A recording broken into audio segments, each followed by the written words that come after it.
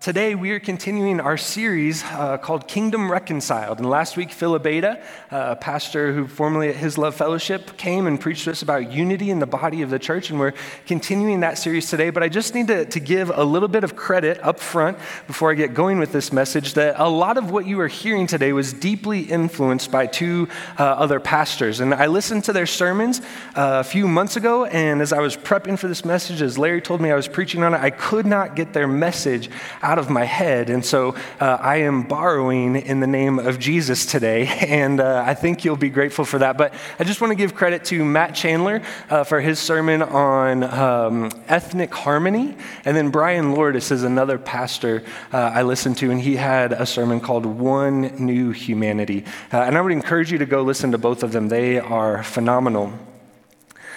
At Waterstone, our mission is to be a people empowered by the presence of Jesus Christ to proclaim His kingdom and demonstrate His love, justice, and mercy to our neighbor. That's the mission and the vision that Larry has set out for us as a church last year. And there was a group of people that came together under Larry's leadership and tried to craft a statement that captures who we are as a church, who we want to be, and where we are going as a community and as a body of Christ. And this is what Larry's vision is for our church. Now, part of Larry's vision, this demonstrate His love, justice, and mercy to our neighbor, is an initiative, a movement that Larry calls Kingdom Reconciled, that he longs for Waterstone to be a place of kingdom reconciliation, a church and a community of believers that are committed to the welcoming and care of people of all different ethnicities and races. That we want to be a community of people who pursue racial reconciliation. Now, when that term comes up, racial reconciliation, we have to understand that all of us come at it from very, very different perspectives. We have very different views on this issue. And in fact, I know there have people in our church who have left our church because we've talked about this issue. There are also people who send emails chastising me because it's not a deep enough focus for some of the sermons we've given. We have people who want every other sermon to be on the dismantling of racism, and we have other people in our church and congregation who think, why are we talking about race at all? Race is a deeply divisive issue. It's politically charged. It's socially charged. And sometimes it feels easier maybe just to duck away from the conversation and not engage with it. And as I say that today's topic is going to be on the issue of racial reconciliation, my guess is that whether or not you have a Black Lives Matter flag in your front yard or a thin blue line sticker on the back of your car, both groups are tempted to disengage. And my request to you today, humbly, is not that you would agree with everything that I say. There's room for disagreement within the body. But I would humbly ask that you not disengage. I would humbly ask and even maybe plead with you that you would understand as I come today, I come as a fellow brother in Christ. Someone who deeply loves the church, who longs to see the church flourish, who's decided to give my life to that cause. And so I have worn my Waterstone t-shirt today just to remind everyone that we're on the same team and that we can get along with this issue that can challenge us. See, the truth is, when it comes to this issue of racial reconciliation, all of us, I think, need to be realigned with God's heart. No matter where we might fall in this conversation, all of us, including myself, have fallen short of God's heart for reconciliation. And to help us maybe get an understanding of where each of us is at in this conversation, I thought it would be helpful to have a graph that I had Lane, our designer, make for us, that we could maybe graph where our heart is on this issue. My guess is if that we pulled everyone in this room, we would be in very different places all over this graph. And so here's the graph. Here's the graph. Outrage at the top, apathy at the bottom, and then our level of engagement at the side. Now, this first quadrant down here in the bottom right, this is what we call the social media warrior. The social media warrior, anytime this issue of racial reconciliation comes up, they cannot wait to get out their phone, tweet something off, put something on their Instagram, make sure that everyone in the world knows that they are not a racist. But they only care enough to post something. They're only engaged enough to put it on their social media. But they're not actually engaged or care enough to actually do the work of reconciliation. Now, this second group down here in disengagement and apathy is what sociologists call the shoulder shrugger. Now, if you think that sounds like a really stupid title for a group, why would sociologists come up with that? You're onto something. No sociologist was involved in the making of this graph. These are all dumb titles that I came up with. But the social shrugger, they're just the person who's indifferent. This conversation comes up like, they're the person when the conversation comes up, their only contribution is, why can't we just all get along? That's just what I want to know. And they say it like Gandhi himself said it, like it's so profound. And they're indifferent. And then this next group in this top left quadrant, they're the one that has a decent level of outrage and frustration over this conversation, but they're fairly disengaged. See, they're the group of people, this extreme caricature of people who when this conversation comes up, they say, didn't we solve racism with the civil rights movement? I mean, why does everything always have to be about race? They're the person, as they're sitting there listening to me talk today, they're thinking, okay, this is great that this guy's going to talk about it, but does he know how many black people killed other black people in Chicago this past weekend? And then the final group, high level of outrage, high level of engagement. Now you might be thinking, okay, he's going to say that this is the group and this is the quadrant that we're all supposed to be in. This is the one who's got it right. No, that's not true. I call this group the Crusaders. And it was hard to figure out an emoji that's appropriate to put for the Crusaders. But I call them the Crusaders, and they have star eyes because when the Crusader looks in the mirror, the person staring back at them is the only person in the world who is capable of solving racism, right? They're the person that they've read all the books, they know all of the things to say, they've got all the terms down. And then when you engage with them, you're like, hey, I kind of care about this too. They're like, well, you don't care enough.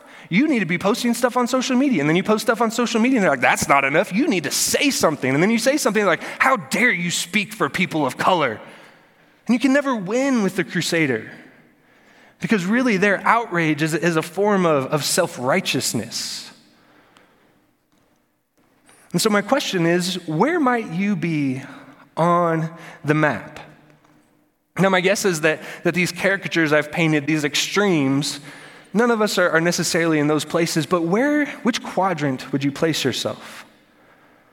And I do mean this when we talk about this issue today. My goal is not to move you from one quadrant to the next. I think they're all deeply flawed, and I think all of them miss the heart of God for reconciliation.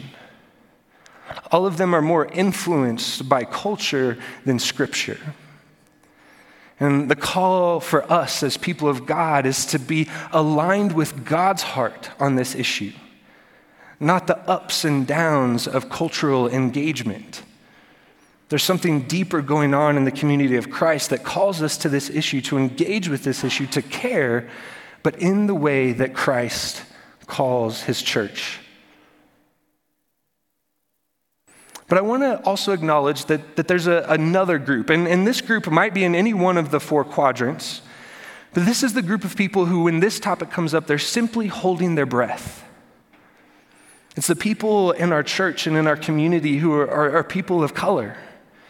And they come into this conversation with a healthy skepticism because the church has said they want to do things about this in the past.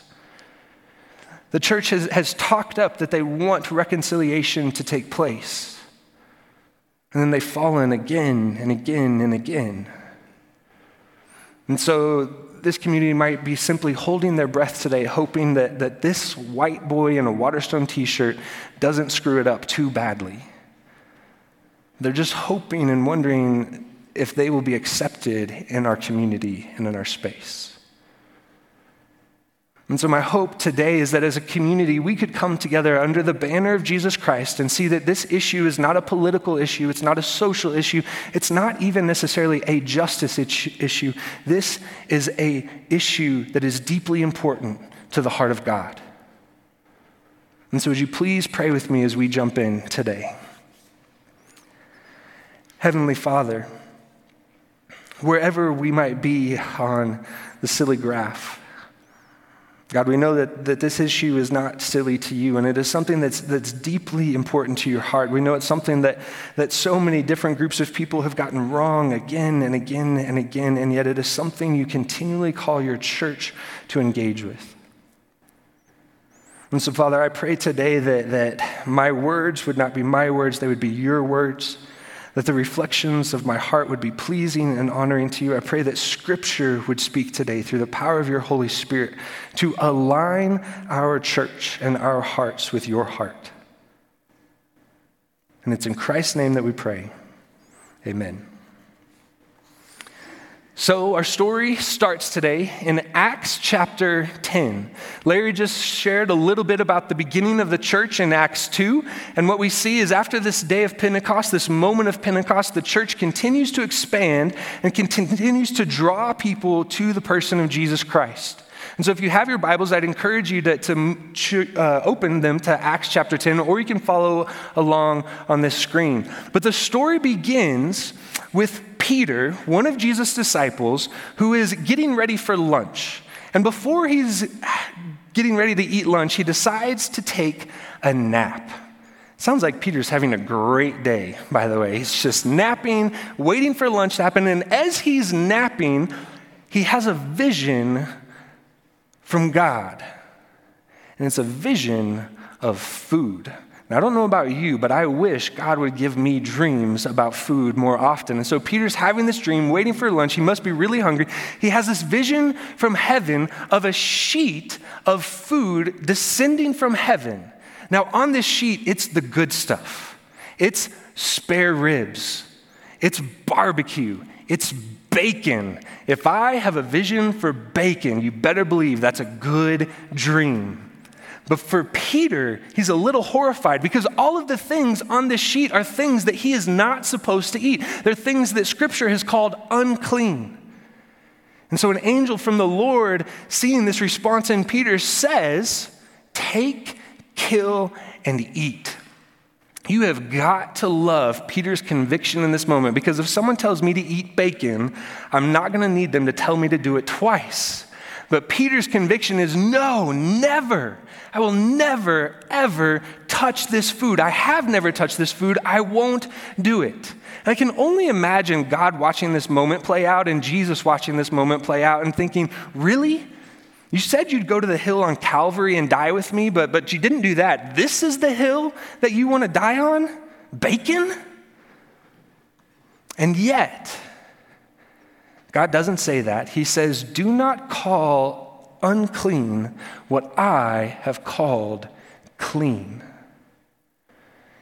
And as Peter wakes from this vision and is contemplating, what in the world does this mean? There's a knock on the door. And there are 3 messengers from a man named Cornelius. And all we know about Cornelius is several things: that he is a Roman centurion and he is from the Italian regiment. And so these 3 people knock on his door and ask Peter to come with them. And you have to understand the anxiety Peter must have felt in this moment. This is if the police come and stop at your door and knock on your door and say, hey, you need to come with us. We have some questions for you. And your guess is that they're probably not going to ask you what your chances are of the Broncos getting Aaron Rodgers this year, right? You know you're in trouble if the police say you need to come with them and they have questions. That's Peter's moment. But the Holy Spirit intercedes and says, Peter, go with them. I have sent them to you. And so he goes to the house of Cornelius, and this is what Peter says. While talking with them, Peter went inside and found a large gathering of people. And he said to them, you are well aware that it is against our law for a Jew to associate with or visit a Gentile. Now you need to know that word Gentile, a more accurate translation of it is with people from other nations. Then Peter goes on, but God has shown me that what I should not call anyone impure or unclean. So when I was sent for, I came without raising any objection. But notice he's still a little hesitant. Can I still ask why I'm here? Still a little bit of fear, like you're still the Roman soldier. But notice what Peter's interaction with them is. It is not okay for a Jew to associate with anyone from a different nation. Now, what you need to understand is that word nation is actually really important. That word Gentile in that passage is actually the word in the Greek ethnos. It's where we get the word ethnicity. You see, anytime the Bible uses the word nations, we translate it as nations, but the Bible is not talking about nation states like Canada or Mexico or the United States. It's talking about ethnicities. It's talking about different people groups. And so Peter comes to this group of people, this different ethnicity, he says, don't you know it is not okay for me, a Jew, to associate with people of different ethnicities? But notice what happens next. Then Peter began to speak. I now realize how true it is that God does not show favoritism, but accepts from every nation, again, the word ethnos, the one who fears him and does what is right. You know the message God sent to the people of Israel, announcing the good news of peace through Jesus Christ, who is Lord of all. So Peter says, I realize what the vision is about. I thought it was about food. I thought it was about unclean food. But really, what it is about is God is telling me not to call ethnicities, people who I thought were unclean, unclean. That God has made them clean. People of all different ethnicities are clean in the name of Jesus. And so he begins to preach to them this expanded view that people who are not ethnically Jewish can still come to faith in Jesus. And he's not even preaching 10 minutes before all of them receive the Holy Spirit, receive Jesus as their Lord and Savior, and begin prophesying in tongues. And Peter's like, what in the world is going on? I guess we should baptize them because they've received the Holy Spirit. But he is shocked and confused, and the Jews who are with him are like, what in the world is going on right now? Because you see, for Peter and his friends who were Jewish, they were still under the idea, the assumption that Jesus was the Messiah for the Jews. And that if you wanted to follow the Jewish Messiah, you would need to become ethnically Jewish. And the Holy Spirit is blowing those expectations out of the water. And they don't know what to do with it. You see, we preach this story, we teach this story as if it's the first conversion of a Gentile to Christianity. But really, this story is about Peter's realignment with God's heart. God revealing his heart for the nations and for the different ethnicities of the world and saying, this is who my gospel is for. And it takes Peter and the church a minute to catch up. John Stott, this is what he summarizes this passage in Acts 10. How would God succeed in breaking down Peter's deep-seated racial intolerance? The principal subject of this chapter is not so much the conversion of Cornelius as the conversion of Peter. The realignment of Peter to God's heart.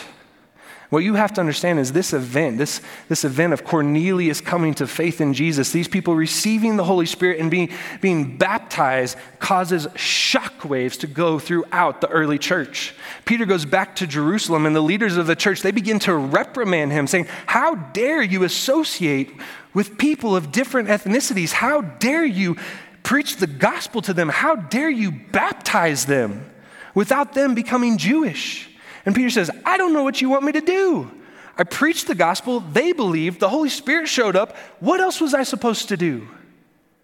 And so they decide, and you gotta love church politics, they decide that, okay, well, if that's what happened, then I guess we'll vote on whether or not God can actually do what he already just did. And so they think, okay, we're gonna vote, we'll argue it, we'll hash it out. And you've got to imagine God watching this play out like, okay, great, I hope the votes fall in my favor. No, God is revealing his heart for the nations and for ethnicities and saying the gospel of Jesus Christ is for all people everywhere, regardless of race or ethnicity. And the question is, why was this such a big deal? Why do they have to debate whether or not God can do this? Why is a Gentile named Cornelius, someone like you or me, coming to faith cause so much controversy? The answer is actually simple. They missed the heart of God. Because you see, from the beginning of Scripture, from Genesis to Revelation, God has revealed his heart for the ethnicities of the world, for the nations of the world, for all people everywhere to be brought back to himself. There's a thread throughout Scripture of God's expansive view of how all ethnicities in the world are to be brought back to himself. And so this thread picks up in Genesis 11, the Tower of Babel. And if you remember the Tower of Babel from Sunday school, there's a group of people. It's actually all people in the world. There's one ethnicity, one language, and they come together to dethrone God. And they think, we'll be like God. If we can build a tower to the heavens, we can dethrone him and we can take his place. And as a consequence of that skin, God scatters their languages and sends them to all corners of the world. And the Tower of Babel is the Bible's way of explaining the different ethnicities, the different nations, the hierarchy, and the ways that we divide ourselves based on race and language and tribe. What's fascinating is that story in Genesis 11, we rarely connect these two stories, but the story that follows up the story of Babel is the call of Abraham. And God comes to Abraham in Genesis 12, and he gives him a promise that he will bless him and make him a blessing for all nations. Again, the word ethnos, all ethnicities, and central to God's redemptive plan, the beginning of God's redemptive plan, is that he will bless a specific people to bless all people. That he will undo the separation and division that has happened in Babel. And we could make a lot of stops along this thread through the prophets or the Proverbs and the ways that God continually tells his people, you're missing it, you're missing it, you're missing it. My heart is that you would bless the other nations, the different ethnicities of the world. But for the sake of time, I'm going to skip ahead to the life of Jesus, because Jesus is the one who finally fulfills this promise to Abraham.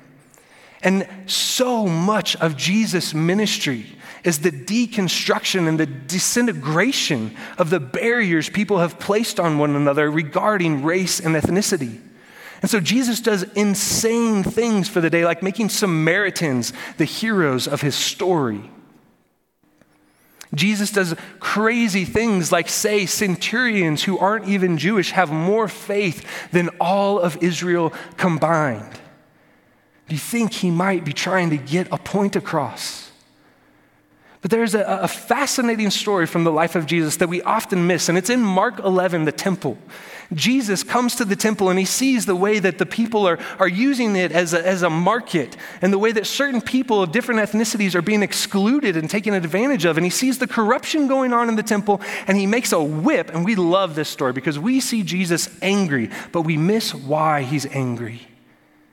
So Jesus goes into the temple with this whip and he overturns tables and he chases out people. But notice what he teaches when he does this. He says, and as he taught them, he said, I love the picture of Jesus, by the way, just destroying the temple and teaching as he goes. That had to be a hard sermon to listen to.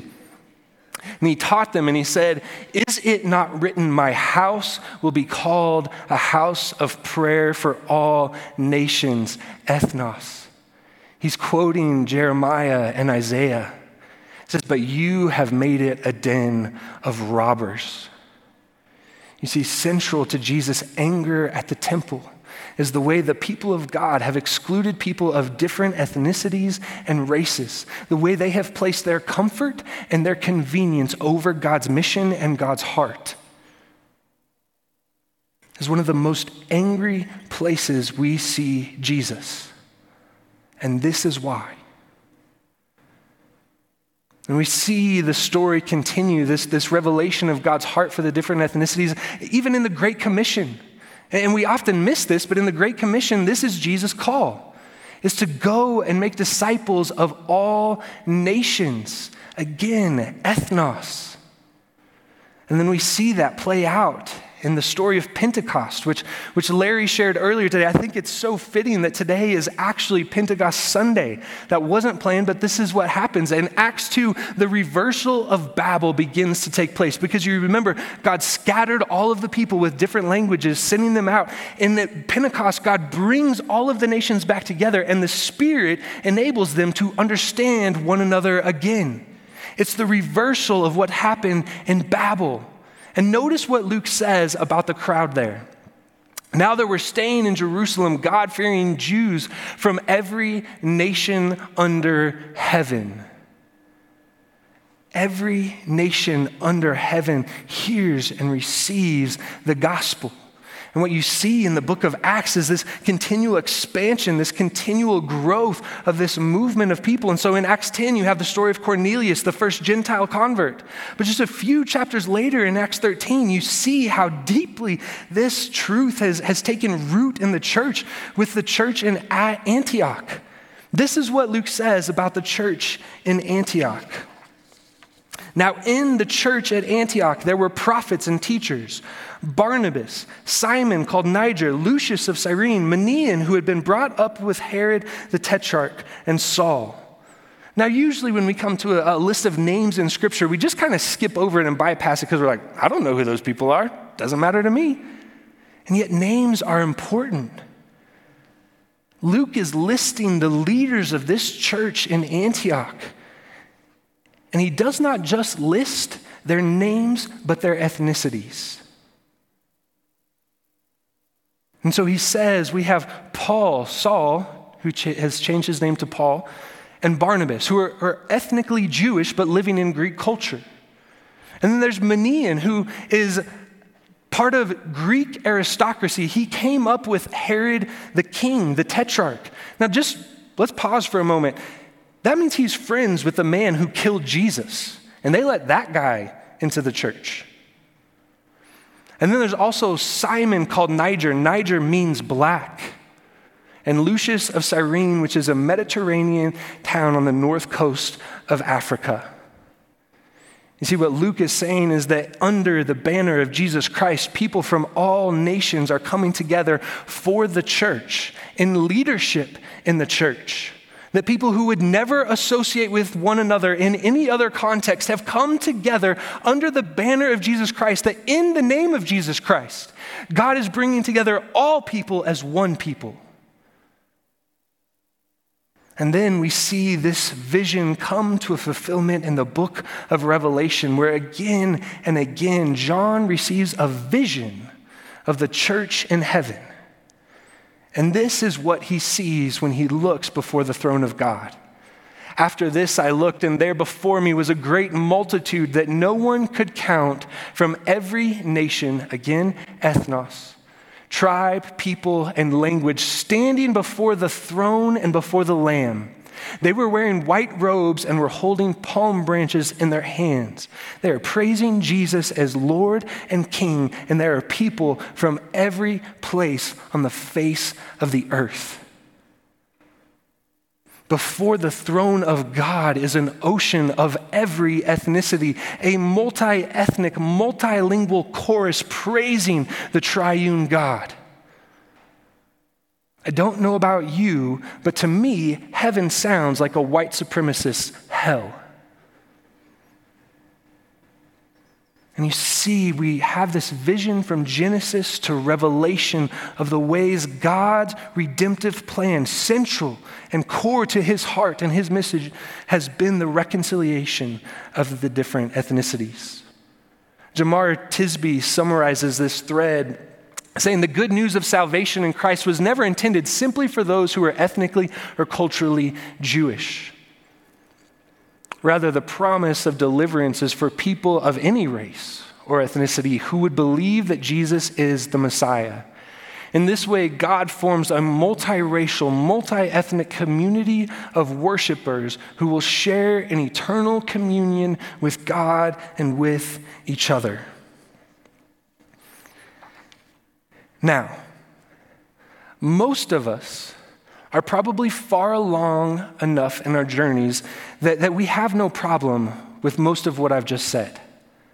I mean, most of us would not say that the salvation of Jesus Christ is just for Jewish people or just for Gentiles, or that it's just for white people or that it's just for black people. But when we start talking about multiracial church, and that God's heart is for a community of believers that reflect all of his diversity and all of the different ethnicities now, we pause. Are we sure? That sounds messy. That sounds complicated. You see, when it comes to this vision of God's heart for the nations, we think, of course, salvation is for vertical reconciliation. It's about all people coming to know Jesus as King. But I don't know that it has implications horizontally. I get that the gospel is for the reconciliation of people to God, but I don't think the gospel has anything to do with racial reconciliation. We just need to preach the gospel, and that'll solve all of that. But what we see in the early church is a very, very different conviction. See, the story of Peter picks up in the book of Galatians, Paul's letter to the church in Galatia, and he tells of an incident that happened with Peter after this vision that he had about Cornelius. You see, Peter goes and he lives with the church in Antioch. Remember the church in Antioch, that diverse group of leaders, the people that are representing all sorts of different ethnicities. Peter is living with them, fellowshipping with them, and they are under intense persecution.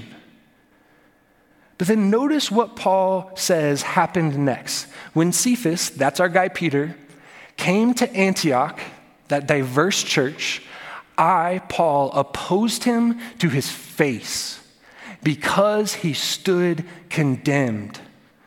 For before certain men came from James, James is the brother of Jesus, there's a lot of history going on in this passage, Peter used to eat with the Gentiles, with the different ethnicities.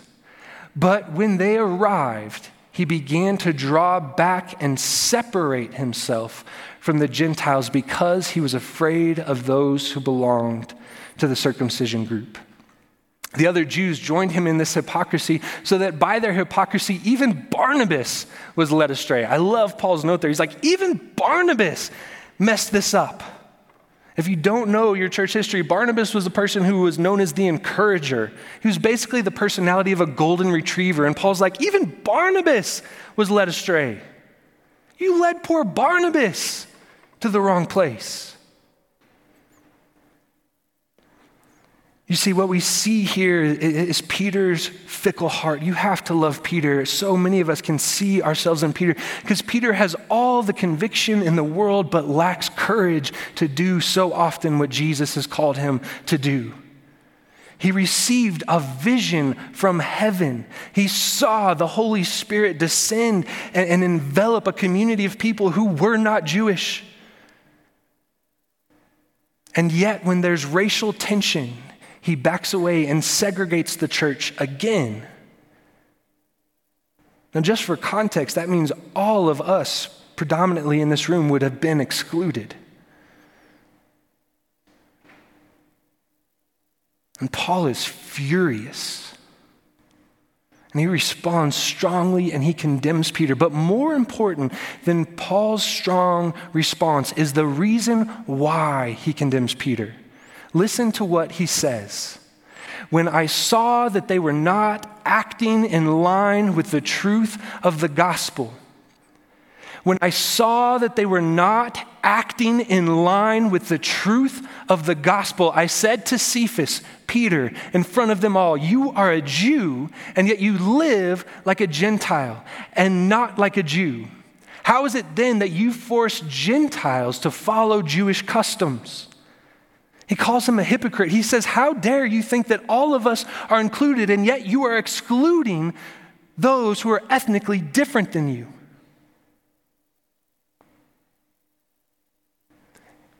And Paul condemns him for not living in alignment with the gospel of Jesus Christ. Do you see what Paul has done there? So many times we come to this conversation and the opposition for the church speaking about this is that we simply need to preach the gospel.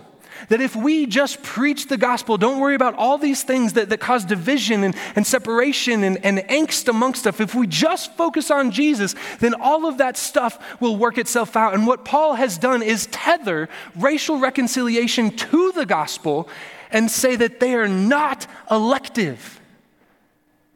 That the reconciliation of the races is central and core to the gospel of Jesus Christ. Because he knows our tendency is to treat this like it's just a side of the gospel and not a direct implication of the gospel. A few years ago, there was a movement in churches in America that was called the homogeneous unit principle. And the idea was basically very simple. It said, find your demographic, cater to your demographic, and just try to reach one very specific subset of people. That when you try to reach too many people too broadly, if there's too many different ethnicities, if there's too many different socioeconomic standards, if there's too much diversity, then it is harder for people to receive the gospel. It is a great business model for church growth. It is not biblical.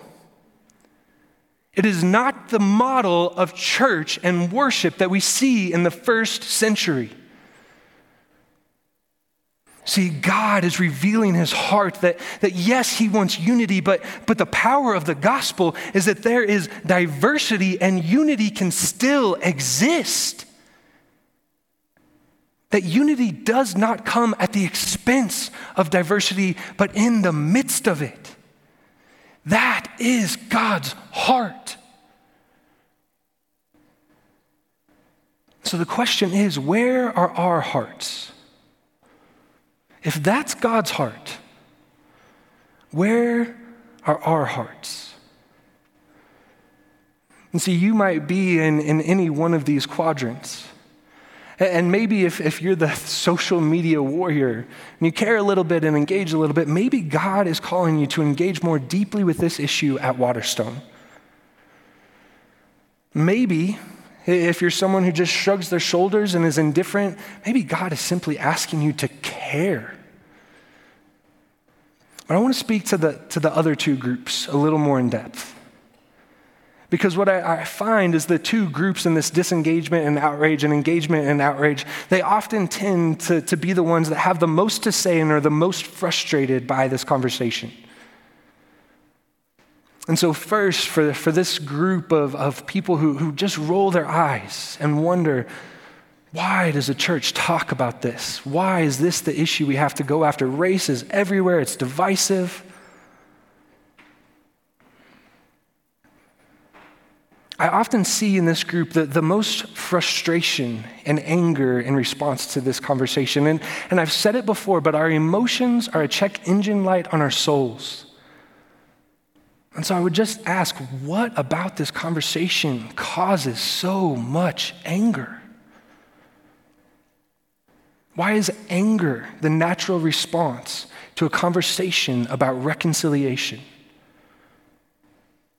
The second question I would have for this group in this quadrant is I don't understand why racism is the one sin the church seems to think that we don't struggle with.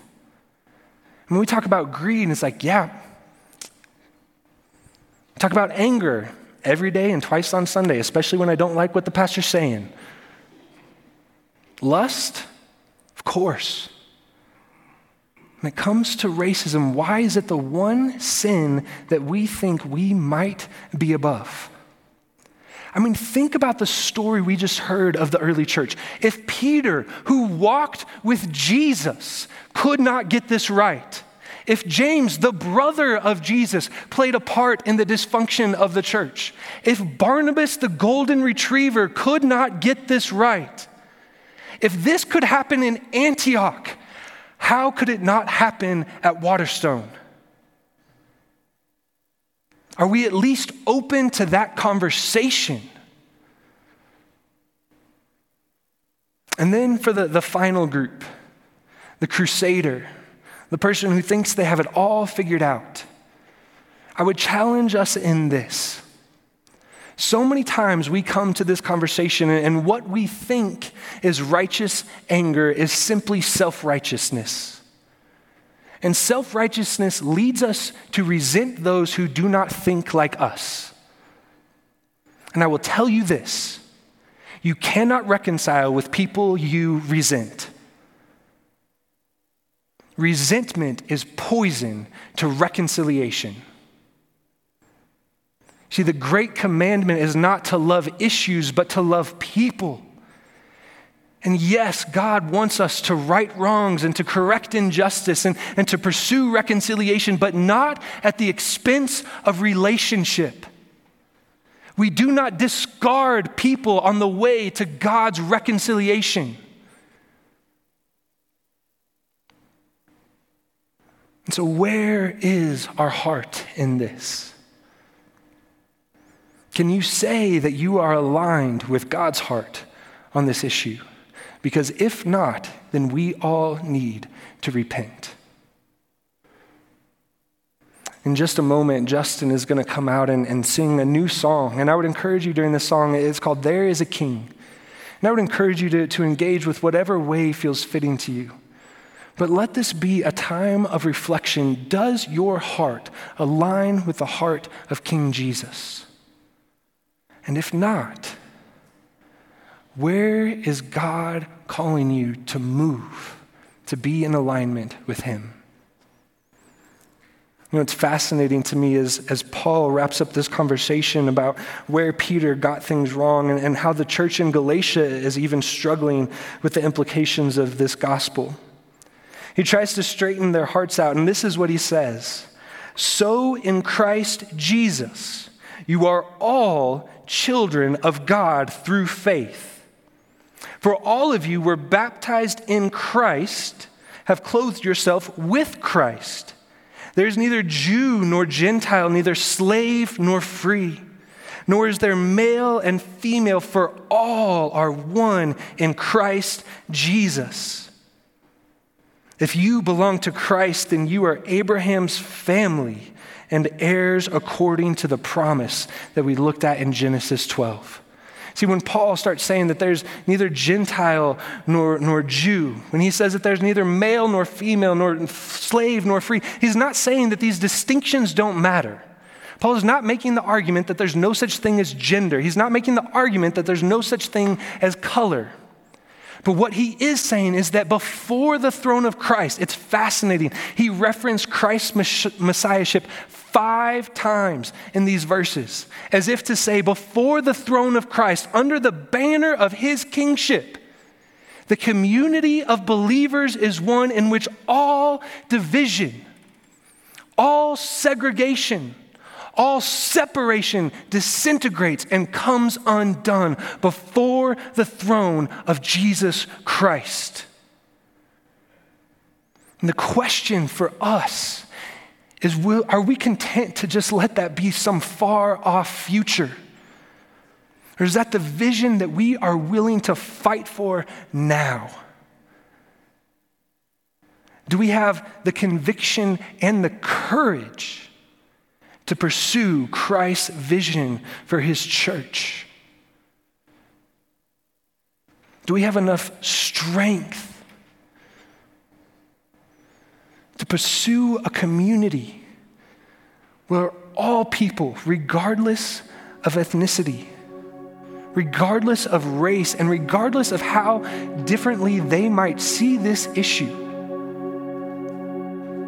can we come together under the throne of Jesus Christ and say, we will look like a community that the world cannot recognize? We have that fight in us to pursue that community in the name of Jesus Christ. Amen.